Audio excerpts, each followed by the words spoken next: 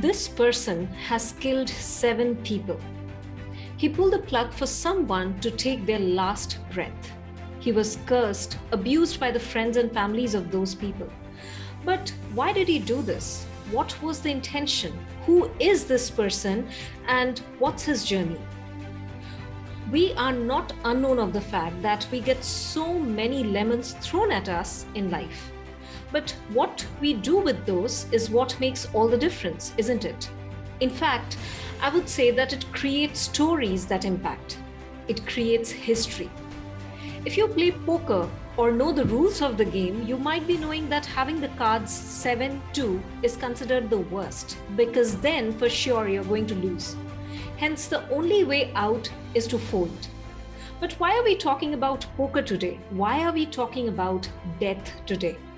Because the human being who is here with us today is one who went through so many adversities in life that he literally refers this as his tagline, the 7-2. He is the 7-2 mindset investor, strategic mindset architect, real estate investor, motivational speaker, and a podcast host. In his high-ticket sales career, he has closed approximately $100 million of sales, and he is passionately helping people to deconstruct the sales and mindset barriers. Even after going through so many challenges and adversities in life, he did not give up. Instead, he is intensifying humanity and intensifying life through his works and contributions on this planet. He is none other than Mark Smith. Welcome, Mark, to my podcast of Intensify Humanity and Intensify Life. Wow, what an introduction. The pressure is on. Thank you so much. Your story is so interesting, and in fact, I am so curious to know more about it. I'm sure the listeners also. And to begin with, first, the most important question I would like to ask you is, what is the story behind killing those 7 people? Yeah, the killing of the 7 people. Yeah, when people hear that, it really grabs their attention. And I didn't realize how impactful that was till 23 years later. And so I'll just backtrack here. So my parents immigrated to Canada from East Africa. My great-great-grandparents are from Gujarat. And, they had an option of where to move, and they wanted to have a better life for the children. So I was born in Canada. And of course, still being of Indian descent, it's always about, you have to get this type of occupation because, it's important for education, and what will people think if you don't? And we all know that the current climate in India that we see a lot of is like, what's auntie gonna say, right? If you don't follow a certain pathway, and that's a whole other subject in itself. So my pathway, I thought, was going to be practicing medicine. And so I thought, but it was actually other people's realities. But I do know, and I actually thought about this morning, which is the timing of this is impeccable. It actually hit me this morning that since a child, I've always wanted to speak on stages. And it just dawned on me, it just hit me today. I've been practicing NLP and really trying to understand my memories. And it just hit me. I'm like, wait a second, I've always wanted to sit on stages or speak on stages. So having said that, I went the pathway of doing in health medicine. So I went to university and I actually got burnt out. I'm a high performance individual, but it's like, your engine is going at full throttle, full capacity. So I burnt out. So I decided to take up another profession within the healthcare sphere that could then allow me to get back into medicine, which is a program called respiratory therapy. And what respiratory therapy is, it's cardiopulmonary. So it's looking at the heart and it's looking at the lungs and how they coexist.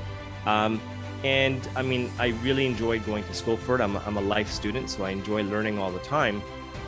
And it was really taking that knowledge or life support and taking it to, helping people, because I've always wanted to help people too.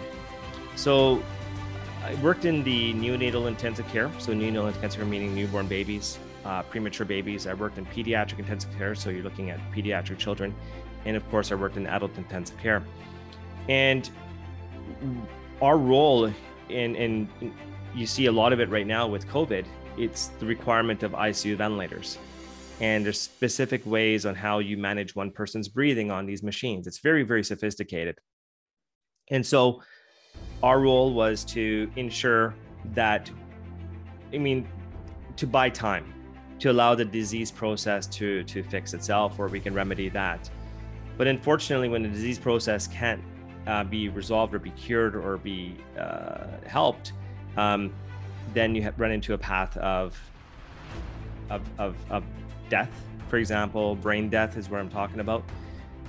So in these decisions, or as a family made a decision that the child or the newborn or the adult, whether it be their mother, child, grandfather, didn't matter, could not live anymore, the family had to make the decision if they should stop life support. So although it was their decision, they weren't the ones turning off the machines or pulling the plug, as they say. So I was tasked with that responsibility. And so the youngest person that I killed was a 14-day-old child, 7-year-old child. And although it was not my responsibility, as a family's choice, but I was just following orders. And I had no way of unpacking that. I was 20 years old. And so my friends would want to go to the bar and hang out and, meet the ladies and so forth. I would just want to sit in the corner, just drink. I had no way of unpacking it. And I didn't realize how deeply rooted that was until really a few months ago, because I didn't unpack that, and I couldn't find answers to help people. Because in that experience, I've had mothers slap my chest. I've had fathers spit in my face saying I've murdered their child or killed their child, and I don't blame them. I can only imagine being a parent myself, and then you have some stranger coming in a room and turning off the machine. But it was at that point I realized I really want to help people, and I feel so helpless. How do I help people?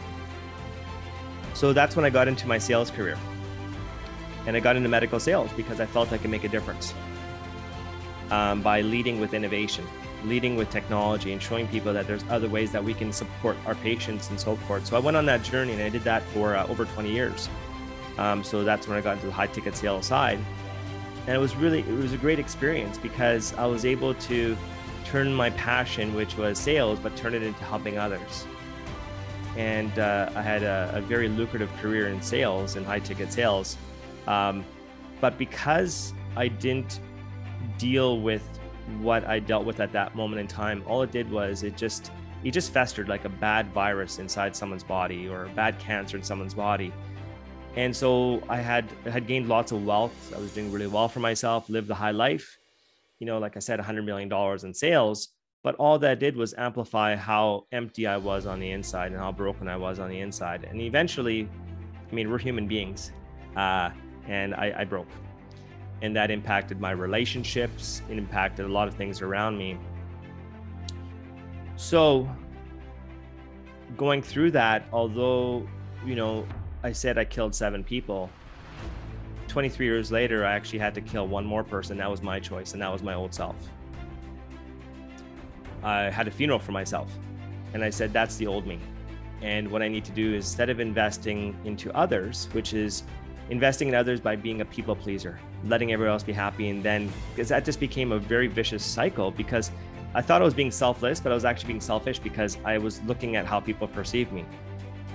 So I flipped the switch, instead started becoming more selfish and started focusing on myself so I could be selfless. And it was through the spiritual journey that's allowed me to take off and in a different trajectory I never would have expected. And so that hopefully gives you some background on myself. Wow, it was not a background. It was like, I was just, when you said that someone coming in the room and pulling the plug, and you were 20 years old that time, and you were just following orders. And then the shift happens when you became a high ticket sales closer, and what kind of hollowness you had within you. One thing I would like to ask you here, when all these things were going on, people were like, the families, the parents were coming and abusing you, etc. Those things were piling up within you, just like you mentioned that were happening. My question is, how did you manage yourself that time? What exactly did you tell yourself, and how did you actually went through life during that time? Yeah, I managed it very poorly. All I did was, it was like the Chernobyl nuclear power plant. You know, all people did was they poured concrete on it, and eventually the radioactive waste simply oozes out. And that's what I did. I didn't take care of the issue. What I should have done is gone and seek therapy. I should have sought post-traumatic stress disorder therapy. I should have gone and seek those things. But instead, because of my ego, which was, again, being selfish, you know, my excessive attraction to my external self, external identity, I didn't manage it. I managed it poorly, very poorly. And I would have vices, whether it be alcohol, whether it would be partying, whether it be on excessive spending. Sorry, go ahead. Yeah, did all these things, when like for so many years you carried this, you're saying the nuclear waste, or the kind of hollowness that was, have you ever felt suicidal or the depressive phase in your life as well, when you were actually realizing and those things were coming back again and again? Sure. You know, there was definitely a level of depression and anxiety, but again, I didn't want to go in that direction, didn't want to face it, so I used to hide it. And I used to hide it by having a big smile on my face. And that's the question I ask people now. Do you choose happiness, or do you choose seeking the truth? And there's a difference between happiness and contentment, fulfillment. And so for me, I didn't have, like, I suffered through depression and anxiety. It just, you know, it's, when you're on this vibration or frequency, and if you're at a high level frequency and vibration, you tend to attract or be amongst other people that have high vibration and high frequency. If you're at a low frequency, you tend to attract low frequency. And that's what happens. So I became a nucleus to add, which would actually bring low vibration situations to me. And so what happened is I went through a marital breakdown. You know, through that marital breakdown, and I share this very openly, is that it was one of the worst moments of my life, one of them, not the worst moment of my life, which was my ex-wife had used the atomic bomb of divorce cases. And the atomic bomb of divorce cases is alleged domestic abuse. And it was alleged. And to be so helpless, and when the police department shows up to your house and you've been traveling and you're not even there, and all of a sudden there's these allegations, and they tell you they have zero discretion, and you just know you're innocent, and you have to go through this path. You know, my children were alienated from me. I was the bad guy, turned against me. That's a tough place to be. Very, you know, and I feel horrible because there are many women that are being abused on a daily basis, and it's horrible, it's sad. But to have people use that to take that for their own self-bias or self-service, it's not cool. So I actually hit some low points and lower points and lower points. But let me tell you something, is that the safest I ever felt was in that jail cell, because I did spend a night in jail, and that was the safest I've ever been, because you know what? I'm confined by 4 concrete walls on a concrete bed. And you're sitting there and you're like, I thought I had it all. And look where it's taken me. So I went from changing my mentality from a victim mentality to saying, hey, take ownership, take inventory. You did all this to yourself. You allowed it to happen. Now let's do something about it. And that's when the whole mindset investor came in. Wow. Profession, experiences, the cover-up, then the relationship, then the allegations, then the children, like professional, personal, everything you have like taken up, like somebody has thrown a bomb on your house, on you. And that night in the jail, you realize that take ownership. But I want to know, like, majority of the people who are beaten up in these kind of pressurized situations, not just externally but internally as well, they majority, like when we listen to the news, etc., majority of the people give up. They commit suicide, they just take their life, they just go in the wrong direction, drugs, etc., and a lot of things. What was the biggest push, like when you felt that I should take ownership? What was the biggest push, or what was that which actually like kicked you and it just turned around the game altogether? Yeah. The biggest thing came down to me being self-reflection on myself and saying, I'm not a quitter, I'm a fighter. And that's what it came down to. It really allowed me to think of a lot of things that happened in my childhood and saying, I'm not going to give up. I'm going to go through it. Like, I'll fight.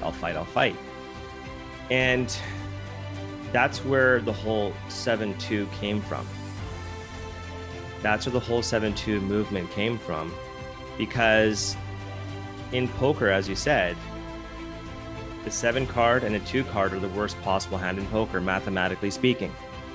So someone may look at that 7-2 and saying that's a bad hand, you have to fold that hand. But we have to start thinking in bets. We have to start looking at the odds of things. The 7-2 hand superficially may look like it's a bad hand, but in actual fact, you have a 37% chance of winning on that hand. Is it really that bad? Someone on the other hand of that poker table, and I'm not no professional poker player, I play with some friends once in a while, but for those that are listening and you've never played poker, a 7-2 is a bad hand. An ace king, doesn't matter if you don't have to play cards or not, you know an ace king is going to be a good hand. And many people think ace king, oh, look at them, they got such an amazing hand, look at how great, they're so lucky and so forth. But an ace king hand only has a 65% chance of winning. And what happens is we can make a decision based on the cards we have, or why not have some patience? Let's wait for that next card to drop. What happens if a 7 drops? Well, now I have a pair. Now I have a better hand. So you see where I'm going with this is that, you know, Dr. Viktor Frankl in his book, Man's Search for Meaning, which is one of my favorite books. And he says in there, actually, before I get to what he says is, I mean, he was a neuroscientist, I believe, that lived through 4 concentration camps during the Second World War. He saw his loved ones killed. It was really, really bad. And he could actually predict who's going to survive and who's going to die in these camps. He could actually predict it right down to a science. And I'm going to paraphrase the main comment in there, which is, it's not the circumstance that defines you, it's how you choose to respond to that circumstance that will define you. That circumstance was not going to define me. It was my choice on that, how I was going to, basically how I was going to tackle that circumstance. Choice. Choice is the most powerful word, I tell everybody. So going back to the 7-2 hand, I have a choice. I can either fold that hand or I can play that hand. And in my life, I've been playing bad hands and I keep on folding them. I had no choice. My back was against the wall. Because if I didn't, what was the next step? The next step would have been suicide probably, right? And I wasn't going to let that happen. When you mentioned about the choice, it reminded me that I keep talking about the choice. So people who think that, oh, I have to make this choice is difficult. Well, not making a choice is also a choice. This is what many people don't understand, but thanks for sharing that point as well. And which brings me to the next question. You half already answered that about the 7-2 analogy and what it is, because many people who are listening to it might not know what poker is and how it works. But let me ask you, what were like in the game, when let's say you have a 7-2 hand, there are like steps that you take, right? Like how you play it one by one. So what are the steps you started taking after that? Sure. Great. That's a great question, by the way. So I'm a firm believer that we have to make our own luck. Okay. And if you look at whether we're talking about card playing or whatever, and this is human nature, there's 3 things that really hold us back. Okay, besides environmental, and I can talk about fixed mindset, but really there's three things that hold us back. Number one is something called resulting. And resulting is simply equating the quality of one's decisions based on the quality of results. That's a big no-no, and I'll talk about that in a second. Self-serving bias. I'll base decisions on my current belief systems. And the third thing is hindsight bias, which is that notion that you wait for the outcome to come out first and then you say, see, I told you, so I predicted that. And how many people do that, right? And so resulting is really powerful for that, because I think a lot of people in life, like I said, they'll equate the quality of decisions based on the quality of results. So for me, I couldn't do that because I've done that all my life. So I had to make my own luck. And that was where I got introduced to investing in myself. Because it was the one thing I didn't pour into. It was the one thing I didn't do because my ego was too big. In fact, my head was so big because I thought I knew it all because I had everything going on for me. My head wouldn't fit through this door right here. I thought I had it all figured out. Externally, it didn't look like I had an ego, but inside I had an ego because I really struggled with what people thought of me, how they viewed me. And that's why I had to be the smartest person in the room. In any room I had to be the smartest person in the room. Now I take pride in being the dumbest person in the room. I enjoy it because I'm seeking the truth. I want to learn. I'm a sponge. So what happened is I created these self signals. So the 7-2, for example, what that meant to me. Mindset investor. So what happened is through this path, while I was still working and so forth, I decided to get into real estate investing. And the reason I decided to get into real estate investing is going through a divorce. It essentially wiped out my net worth. And when you have your divorce bills over $200,000 a year, $200,000 just divorce bills, plus loss of income and all the other stuff, like it was bad. And I said, I need to fill that hole quickly. How do I fill that void? So of course, real estate is the way I went because I said this is a good vehicle. And I feel like I do well with it. But by going to real estate investing, all I did was amplify how much more broken I was because I didn't fix my mindset. All it did was add more chaos. It just amplified it. It was like put in a microscope and change that focus to 100x is what it did. So what I realized and hit this point where I need help. And the issue again is me, and that issue is my mindset. And so that was when I hired one of my first mentors.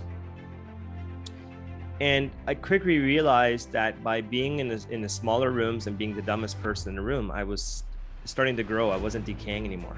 It was like unleashing potential. Because see, our brains are plastic, right? And that's what I tell people is the only organ in the body that we don't want to grow is our brain. Everything else, we don't want our heart to grow because that's an enlarged heart, so that's good. Liver, we don't want that, but our brain. And once we start tapping into things, the neurons start firing, right? Got acetylcholine and it's just firing. The synapses are going and going and going. And then it's like walking down a hallway and the lights turn on. And that's what's happening when we fire into our brain, untapped potential. And I quickly realized, because I used to call myself a real estate investor, and I changed that too. And I started saying to myself, I'm a mindset investor. I'm a mindset investor.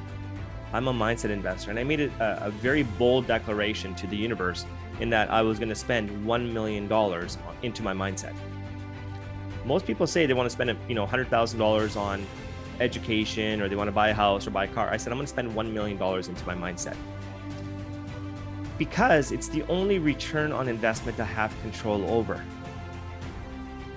And thus far, I've invested just under $300,000 into my mindset. But the amazing thing is when I'm pouring into myself so I can pour into others. I'm being selfish so I can be selfless. I have much more alignment. I have much more congruency. My vibration level is at such a level, I can't believe the conversations I'm having. Like, if it wasn't for me investing myself, I wouldn't be here talking to you. We would have never connected. Right? So. Yeah, now this is going really interesting, and I'm really intrigued by your story and the kind of things that you have achieved after that. I have a question based on what you said right now, but before that, I really want to know specifically, like, of course, professional aspect, money, and that all those things are there. But when that personal relationship challenge also you faced, and you were jailed, and so much of allegations were made, etc. After that, typically people tend to lose trust on people, Sure. lose faith on love, lose faith in relationships, and very difficult to trust in another person out there. Yeah. What happened with you, and how did you turn around? Yeah, I quickly realized the issue I had wasn't with them. It's because I didn't trust myself. You know, I tell people all the time is that how can one expect to invest in you if you won't invest in yourself? How can I have a great relationship with other people if I don't have a great relationship with myself? People complain about toxic relationships. Look, people need to look in the mirror. How's your relationship with yourself? That And is it starts with self-awareness, which then goes to self-acceptance. And then self-acceptance allows you to self-regulation. absolutely. And based on this, when we actually work on the relationship with ourselves, when you actually teach people, coach people on the mindset and about the self-awareness of everything, do you personally have any kind of practice or ritual or any kind of habits that you what I would say, you invest in yourself every single day? Yes, absolutely. So the real first thing that one has to do, I mean, there's, like I said, there's self-awareness, there's self-acceptance, and there's self-regulation. It's one of the questions we have to ask ourselves is why? Why? Why do we wake up in the morning? Why do I have this cup of coffee? Be intentional. Why are we doing the things? Why are you on this quest? Why did you write a book? Everything goes back to a why. Be a child again. How many times are children, why? Why is the sky blue? Why is this? And we tell them, stop asking questions. But we need to be asking those questions of ourselves. Why? That's the very, very first thing. So that's why I tell people is ask those specific questions and get deep with those questions. A lot of times I ask people, oh, why do you want to do investing? Oh, it's for my children. I say, BS. That's an easy question. That's an easy answer. Of course, that's a no-brainer question. Let's get deeper. Let's get deeper. Let's get deeper. Let's get deeper. And once you get that, it's like, that's your compass. That's your North Star.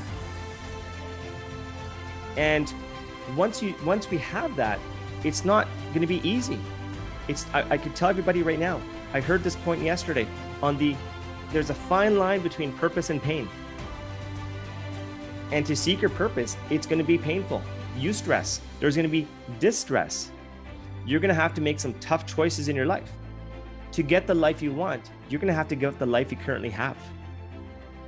I tell people, stop searching for who you think you are, but instead create who you want to become. Awful. Right? So before all that can happen, it's all about looking inward before we can go outward. That's really, really powerful. And it actually led me into a flashback when you said that, be a child and ask questions. Like, I'm famous for asking questions. Okay.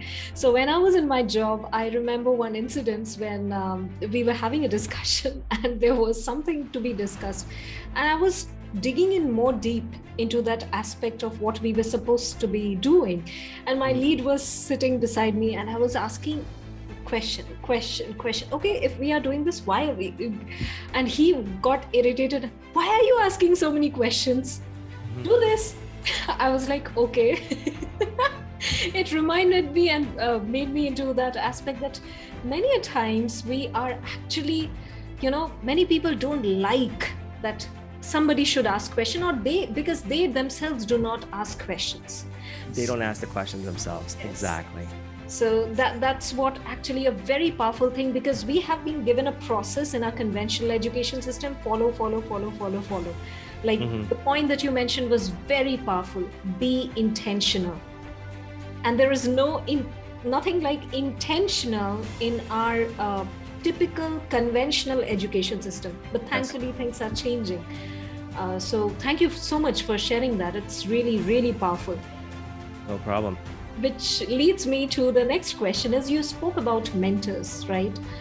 So you said you are going to invest $1 million in the mindset, and you spoke about mentors.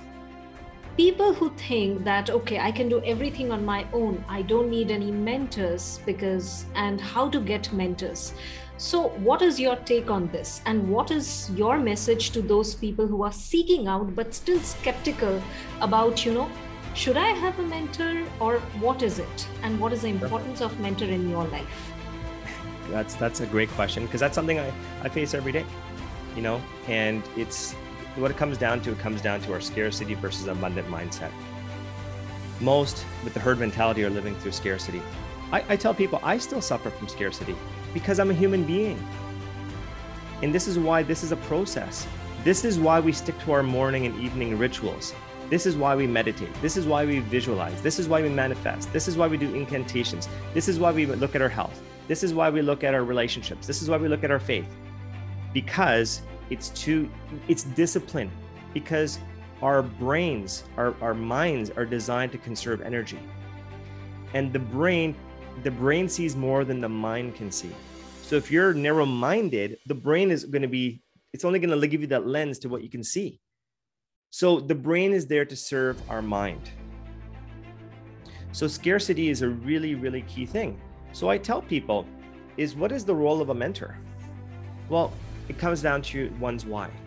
So let's determine your why. So let's just say, for example, one person's why is, I want to make sure, let's just say, I'm just going to use an example. I want to be a real estate investor. I want to have X amount of properties. I want to have this much cash flow, because when I was a child, I saw my parents suffer with money and, and how it made me feel. And I never want to feel that again. Okay. But then you tell them, getting a mentor. No, it's too expensive. So I bring it back. You've just put a price tag on what it takes to give up on that, to fix that. That's a price. There's value and there's price. You just put a price on that. I tell people as well, the role of a mentor, or the right mentor that is, I'll talk about what a right mentor means to me, is about compression of time. You just mentioned a very crucial aspect, difference between value and price. Can you elaborate on that? Well, value is what you get. Price is what you have to pay for it. Right? And so I look at price. So, when I'm saying, one of my mentors I just signed up with, it was $30,000 US. People may look at that price. Ooh, that's crazy. But that value, look at the value I'm getting from it. Excellent example and excellent analogy. So people who are scared, this much price I have to pay, they are missing out the value part of it. So they don't, and that they don't understand what value means then. Right? So the next thing is what the mentor does is they compress time. They compress time. Time is a finite resource. Everything else is in abundance. Money, opportunities, partnerships. It's in abundance. The one thing we don't have is time. Time is a finite resource. So this is all we have. So I ask people, going back, how much do you value your time? People that don't want mentors are the ones that don't value their time. Okay.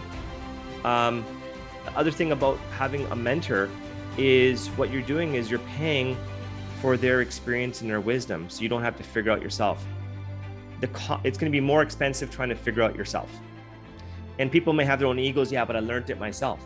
But yeah, at what cost? At what price? If price is the issue, at what price? And what I tell people is the right mentors are going to be the ones that they're going to serve as your GPS.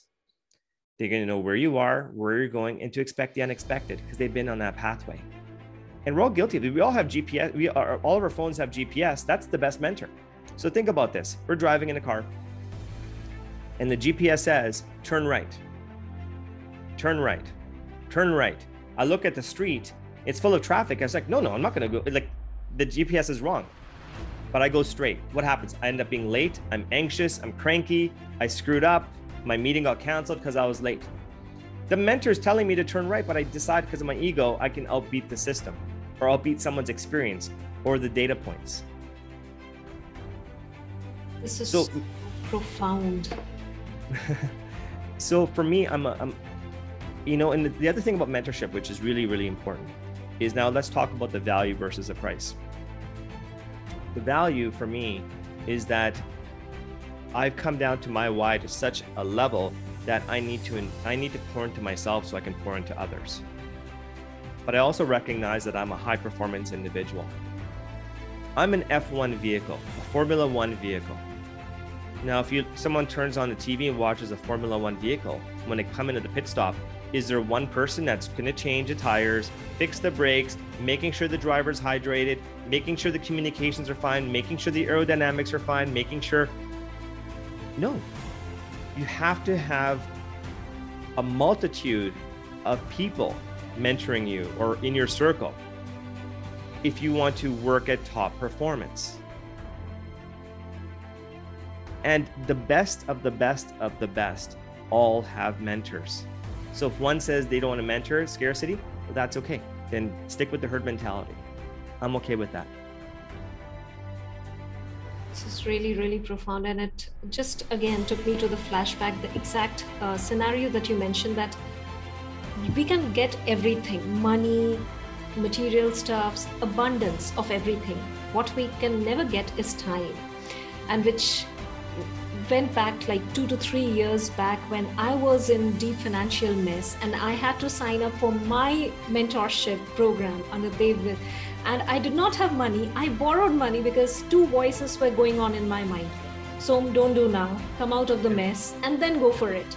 The other voice told me, okay, you will earn money later on, whatever happened, but can you get back the time? Okay, that just kicked me, and I found, and I wouldn't have been sitting with you here today if I wouldn't have, listened to the second voice. Sure, absolutely. And how many people will go and buy the biggest, flashiest TV, put it on a credit card and pay 20% interest, but they won't take that same amount of money, invest in themselves where they can control the return on investment. So let's just say in a mathematical perspective, if I'm going to borrow something at 20%, but my ROI on that is going to be 25%, I made 5% on that investment. And I think people, they just don't, again, they don't value the time. They don't appreciate time. Right? So, and the other thing as well, I'll tell people is there's going to be a lot of people out there that call themselves mentors. There's people that they wear Lululemon here pants in North America, and they'll put them on, or the yoga pants, or real tight yoga pants. They'll put them on, go on Instagram saying, I'm a yogi. People read one spiritual book and they'll say, I'm a spiritual leader, right? But I tell people when I am getting into the smaller rooms, the question I ask them is, who's mentored them? Are they still continuing to be a mentor? Because at the end of the day, if someone tells me they're a master, not good enough, because that means they've put a glass ceiling on themselves. Mastery is what I'm looking for. Mastery, continued growth. And that exactly is the point when I am skeptical to learn from people who actually is hesitant and does not talk about their mentors, or if they have not learned from anybody, like just like you mentioned the example, so whom they have learned from. That is important, because then it shows not just the level of transparency, but it also shows whom I am learning from. So sure. That's really, really critical. And this was really profound. Thanks, Mark, for sharing that. And now I'm very curious to know, your name is Mark or Fayaz? That's a great question. This is the first time someone on any podcast has asked that. And I am really curious to know the story behind it and what is your real full name? Sure, of course. So, of course, if someone's watching the video on this, they're going to recognize this is a brown guy. How does he get a name like Mark? So what happened is when I went through this really bad spot in my life, and what kickstarted this is that when there was the false allegations and pictures had surfaced, my children had told myself that, and the police department, that they actually witnessed self-induced bruises. I'll leave it at that. Self-induced, but laid blame. But a picture going out to the internet, it's gone. And what ended up happening is I received a lot of hate mail from friends, from people that knew me, that knew I'm incapable of hurting a fly. But a picture, and I don't blame them, because I'd be the same way. So I took a hiatus from social media. I stepped away from it because, again, my mindset was, my low frequency vibration was looking for the bad stuff on social media, blaming Trump, people looking at what they want to eat, blaming government and all that stuff. So I remember driving and I just said, like, social media is such a powerful tool, and we know that from a business perspective, and I need to get back into social media, but how do I do this?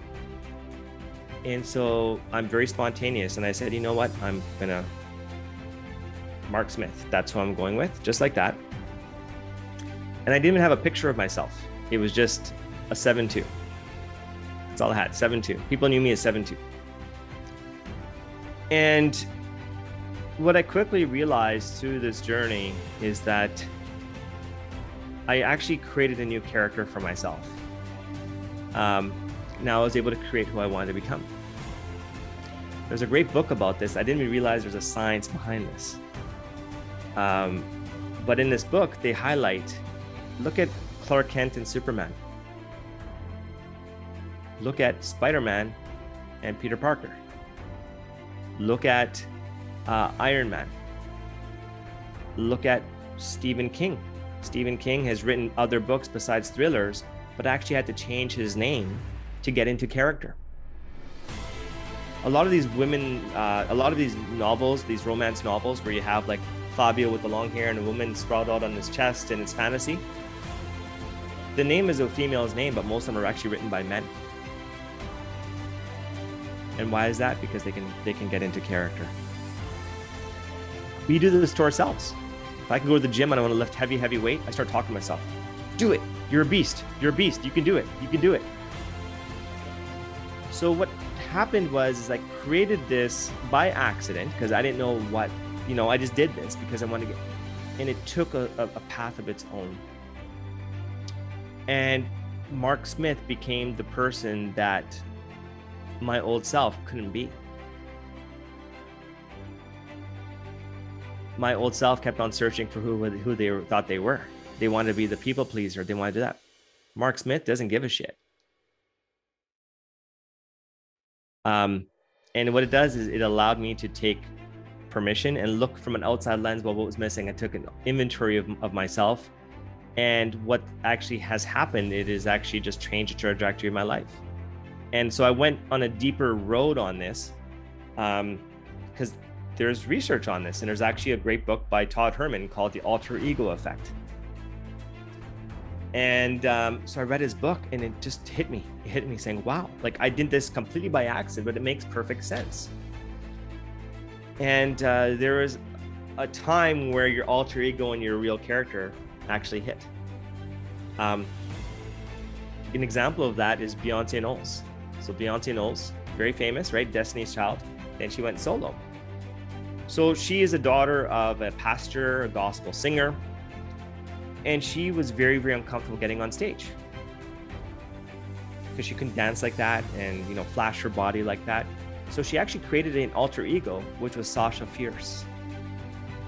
So when she would perform, she was Sasha Fierce, not Beyonce Knowles.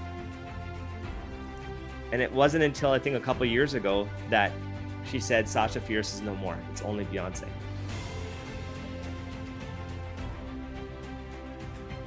So now when I've talked to people, most people, they know me as Mark. In fact, the hardest thing I had to do though, this was the hardest thing I had to do, when I sat down with my parents and I told them that this is my identity now. And they both said they were proud of me. of Indian descent. They were proud of me. So profound, and this is so interesting. Like, you get goosebumps in that you said it happened by accident, but it happened for a purpose. It Sure. happened for a reason. I mean, you literally had to kill yourself to be the person who you can become.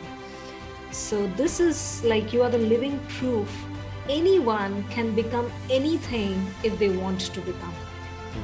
So this is amazing. I mean, and it takes a lot of guts. It takes a lot of guts to share the things that you share in front of so many people, and knowing that, you know, this was me a few years back, and, you know, all these things happened.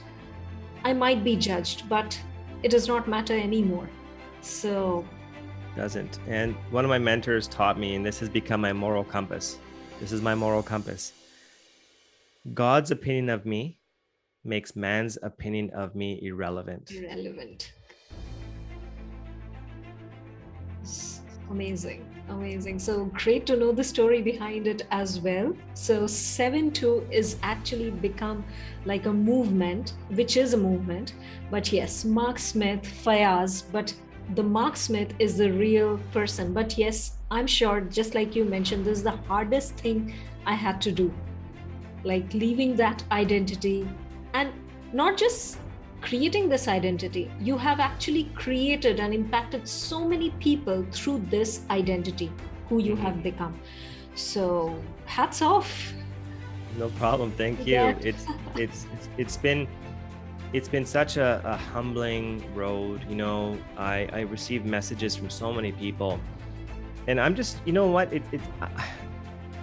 I'm doing it to help out, like I said, to pour into others. Like, last week, someone asked me, and I didn't realize this, but I said, because I have quite a growing social media presence, you know, my YouTube, the podcast, Instagram, and all different platforms, Clubhouse. So we've spent, or invested, I guess you can say, in the last year, $120,000 outside of my investment, my mindset, but we've invested in our content creation, all this stuff, the guests. And someone said to me, you spent $120,000 and you only have 1,400 subscribers on YouTube. You only have 4,000 people on Instagram. Who does that stuff? That's stupid. Who does that? And I said, because the scarcity started kicking in, right? And then what happened? Mark came in. I do it. And I do it because I'm pouring into others. I'm not doing it for myself. This is forcing me to improve. I have a responsibility to pour into others. Wow, that itself speaks volumes, because you literally, that was not an answer to other person, that was an answer to yourself. Yes. So that was literally an answer to yourself. This is great. Thanks for sharing that incident. And now I am, which leads me to the next question is, you have written a book, right? So tell us about the book, the name and what the book is about, so that our listeners can also go and grab the copy and read it. Sure. So as we talked about before, I was in high ticket sales. I'm still in high ticket sales. You know, although being an owner of multiple companies with partners, I have some amazing partners. But sales has always been my thing. I've always loved it. And I believe, why I like sales, it's not, you know, there's other people that love sales because it's like a domineering. So dominance is like, I sold someone, I sold them, you know, and I closed them. And I don't like that. I don't like the word when someone says I close them. I think it's just so dehumanizing when you say I close someone.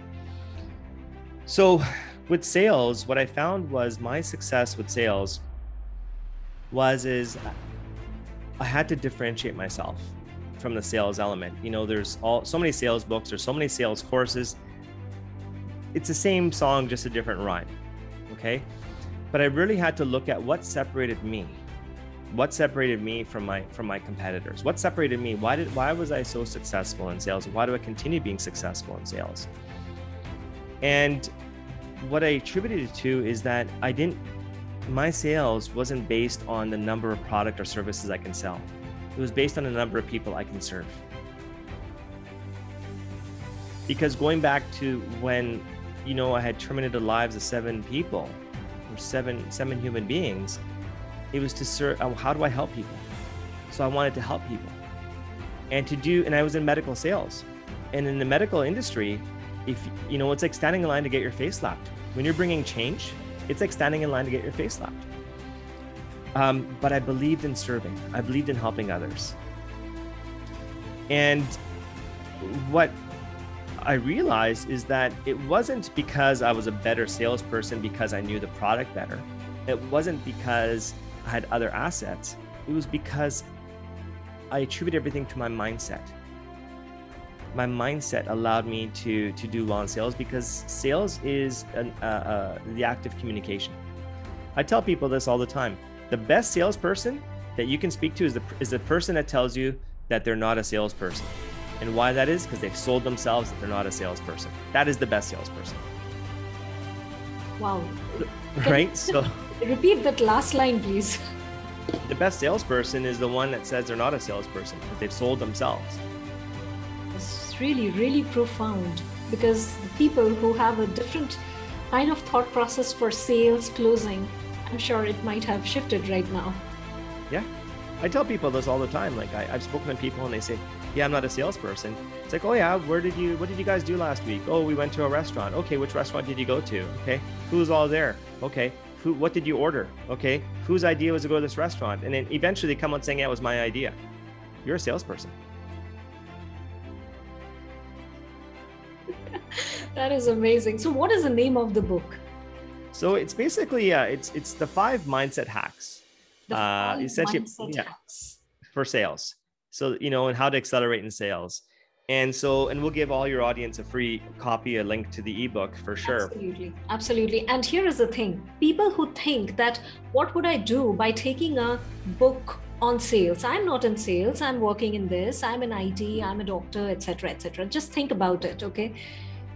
From your home, from your child to your spouse, to your parents, to your team members, to the bus conductor, to the taxi driver, whoever it is, you're actually selling or, getting sold on some way or the other every single moment, every single day. So it's not about that whether you're a salesperson or not, but you need to know the mindset to have that, right? So go and grab this book. The link would be in the description box. So great. Absolutely. and the key topics I talk in this book, it really comes to the 5 mindset hacks. So number 1, it's, I'm not going to swear on your podcast because there's an adjective in there, but it's shut the F up and listen. Listening is the most powerful tool for any salesperson, because how can one be empathetic if they're not listening? I've been in rooms where I'll leave with the salesperson saying, how do you think that meeting went? Oh, it went fantastic. They're going to buy this. They want this. They want this. It's like, no, that's what you want. I don't know what they want because you were talking the whole time. It's about listening. A lot of salespeople, they'll pride themselves. I'm a solution provider. How can you provide a solution if you don't know what the problem is? We're as salespeople, we have to come in almost like a therapist, identify what their pain points are. I tell people this, it's like telling an alcoholic they got a drinking problem if they haven't accepted they're an alcoholic. How well is that conversation going to go? So it's about listening, empathy.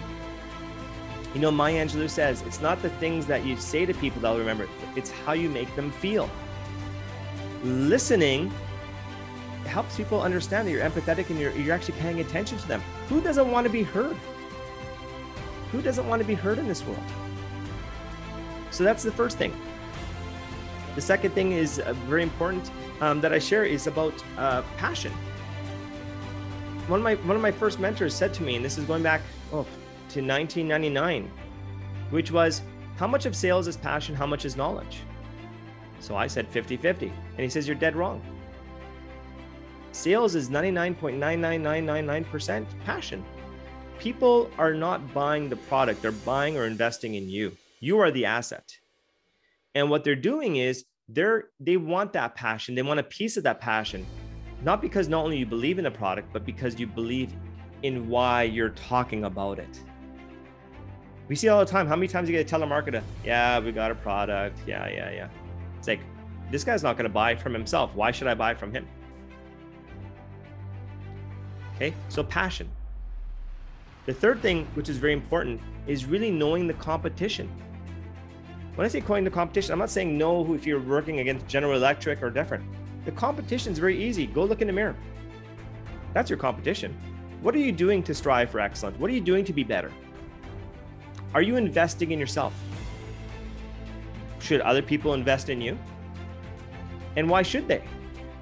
What separates you from the pack? If you don't ask those hard questions, you're only hiding. Right? The fourth thing is being indispensable. Be indispensable. There's a pathway in sales, which is you start as a salesperson, you go to being a consultant, and then ultimate epiphany is being a trusted advisor. The difference is the salesperson is now trying to sell a product. The consultant can go in and, solve problems, consult. But the true level is being a trusted advisor.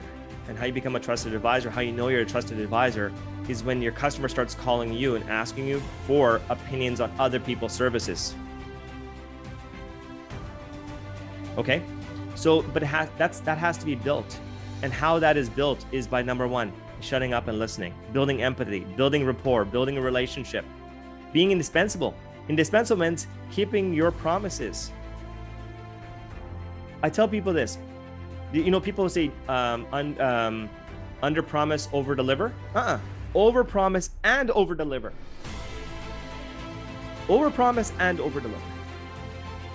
And the other aspect of sales that I talk about is guerrilla warfare. Guerrilla warfare. People say, what about guerrilla warfare? If you look at history, and I love history, you look at warfare. How were some wars won? They were won through guerrilla war, doing unorthodox methods, ethically. I'm saying ethically, everybody. And so one of those guerrilla warfare things I say is, there's so much low-lying fruit. There's a great book called Acres of Diamonds. There's so much low-lying fruit. Everybody wants to go to the top of the tree to get that fruit, to get that apple or mango, whatever they want to get. But they're all so low. But sometimes it's our ego that says, I want to get to that top one. Build a foundation. Build a foundation. And how I accelerated my guerrilla warfare strategy was I would go to the smallest accounts that I knew my competitors weren't going to because they thought they were too big for those accounts. And what I did was I was able to own all those accounts. And by the time the competition caught wind of who I was, I already had my tribe.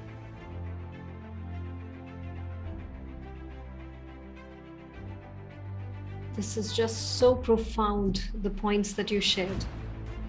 And one of the key things, I was a naive related to sales, closing, or anything, because I never knew all those things, and I don't even come from that background. So to me, sales and a salesperson means talking. And that's what we have seen everywhere, the cheesy salespeople. Yeah. And then I first came to learn that, oh my God, it's listening. The entire thing shifted. Yes. You're absolutely right. And these points are absolutely fabulous. And everyone who is listening to this, if you have still not understood, the crux of it and how important this book is, what value you are going to get it, go to the link and get your copy now itself. So thank you, Mark, for sharing that.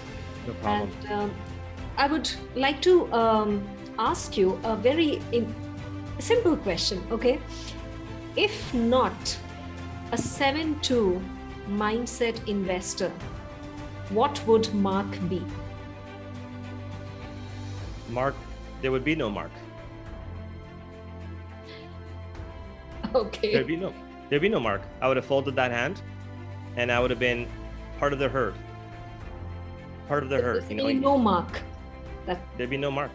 There'd be no Mark. No existence of Mark. Got it. I'd be living in ego. I'd be living in scarcity. I'd be living for other people's happiness. Yeah, looking back, that would be ugly. Oof, that would have been bad.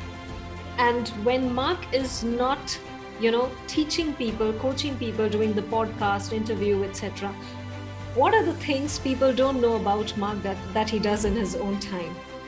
Oh, everything is with intention, and everything lies back to the why. Okay. So a lot of people say, don't you take downtime? When you're living in purpose, do you need downtime? No. I mean, there's some days, I get overwhelmed. We're all human beings.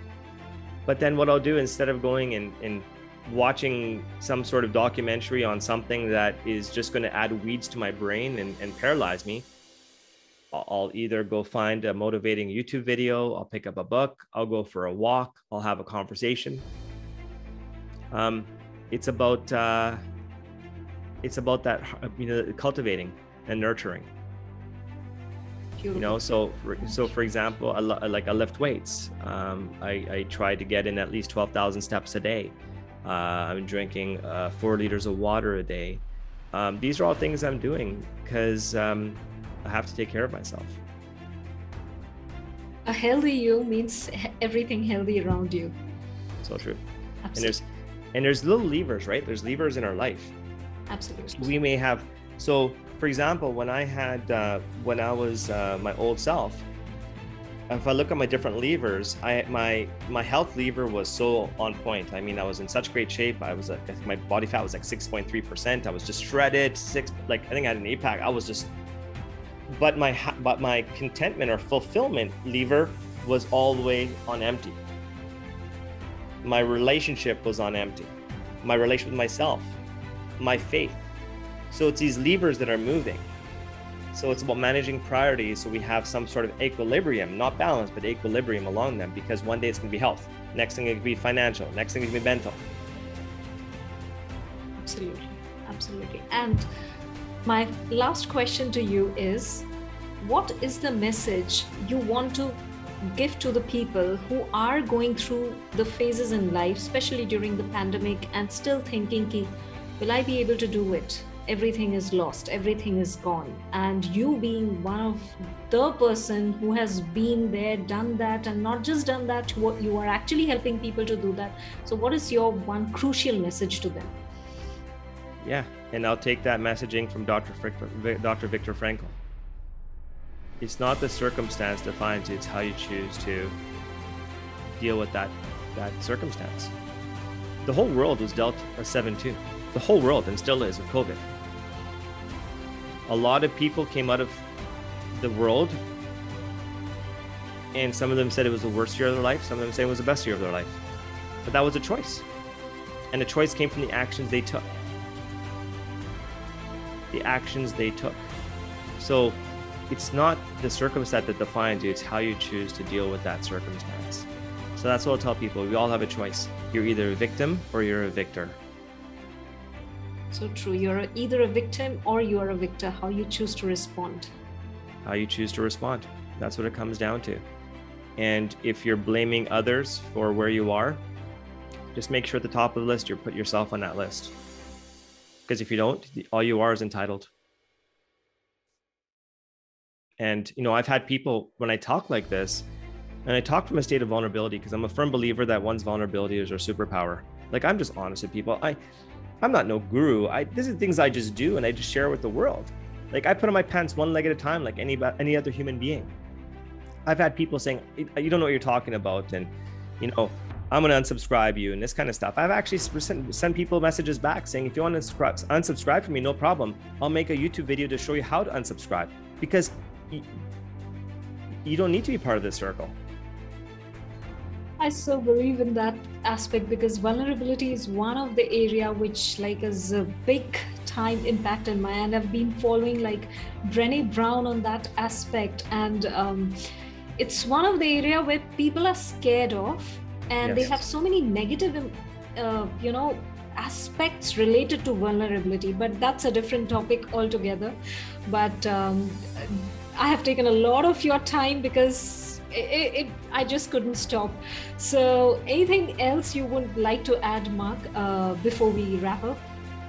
No, I just want to say, thank you. Thank you for this opportunity. Thank you for being you. Thank you for, I just love seeing your growth. I know we got to meet, I want to say about maybe 6 or 7 weeks ago, and I've been watching from the sidelines, and there's a spark inside you that you may not see, but I just, everybody that's watching has to watch you even more, because you're going places. You have no idea where you're going, but I see a massive spark in you. So wow, that's really I'm really humbled, and thank you for sharing that. And this, I'll always keep this in mind. And it's just that I'm just taking one step at a time. This is what I've been doing since the last 2-3 years, and I'm just taking my next steps. That's it. So, but it was, I'm really thankful for the day when we met in Clubhouse, and now we are speaking today. So this has been amazing. And everyone, all the listeners who are listening to this, please go to the description. You will find all the details. Follow Mark, his channels, and trust me, you will be blown off by some of his sharings, what he shares, and definitely get the book. Because after knowing his story, if you still don't learn from this person, then oh my God, something is terribly wrong with you. So go and grab your copy. So thank you so much, Mark. This Intensify Life podcast, which was previously named as Intensify Humanity. So thank you for being here.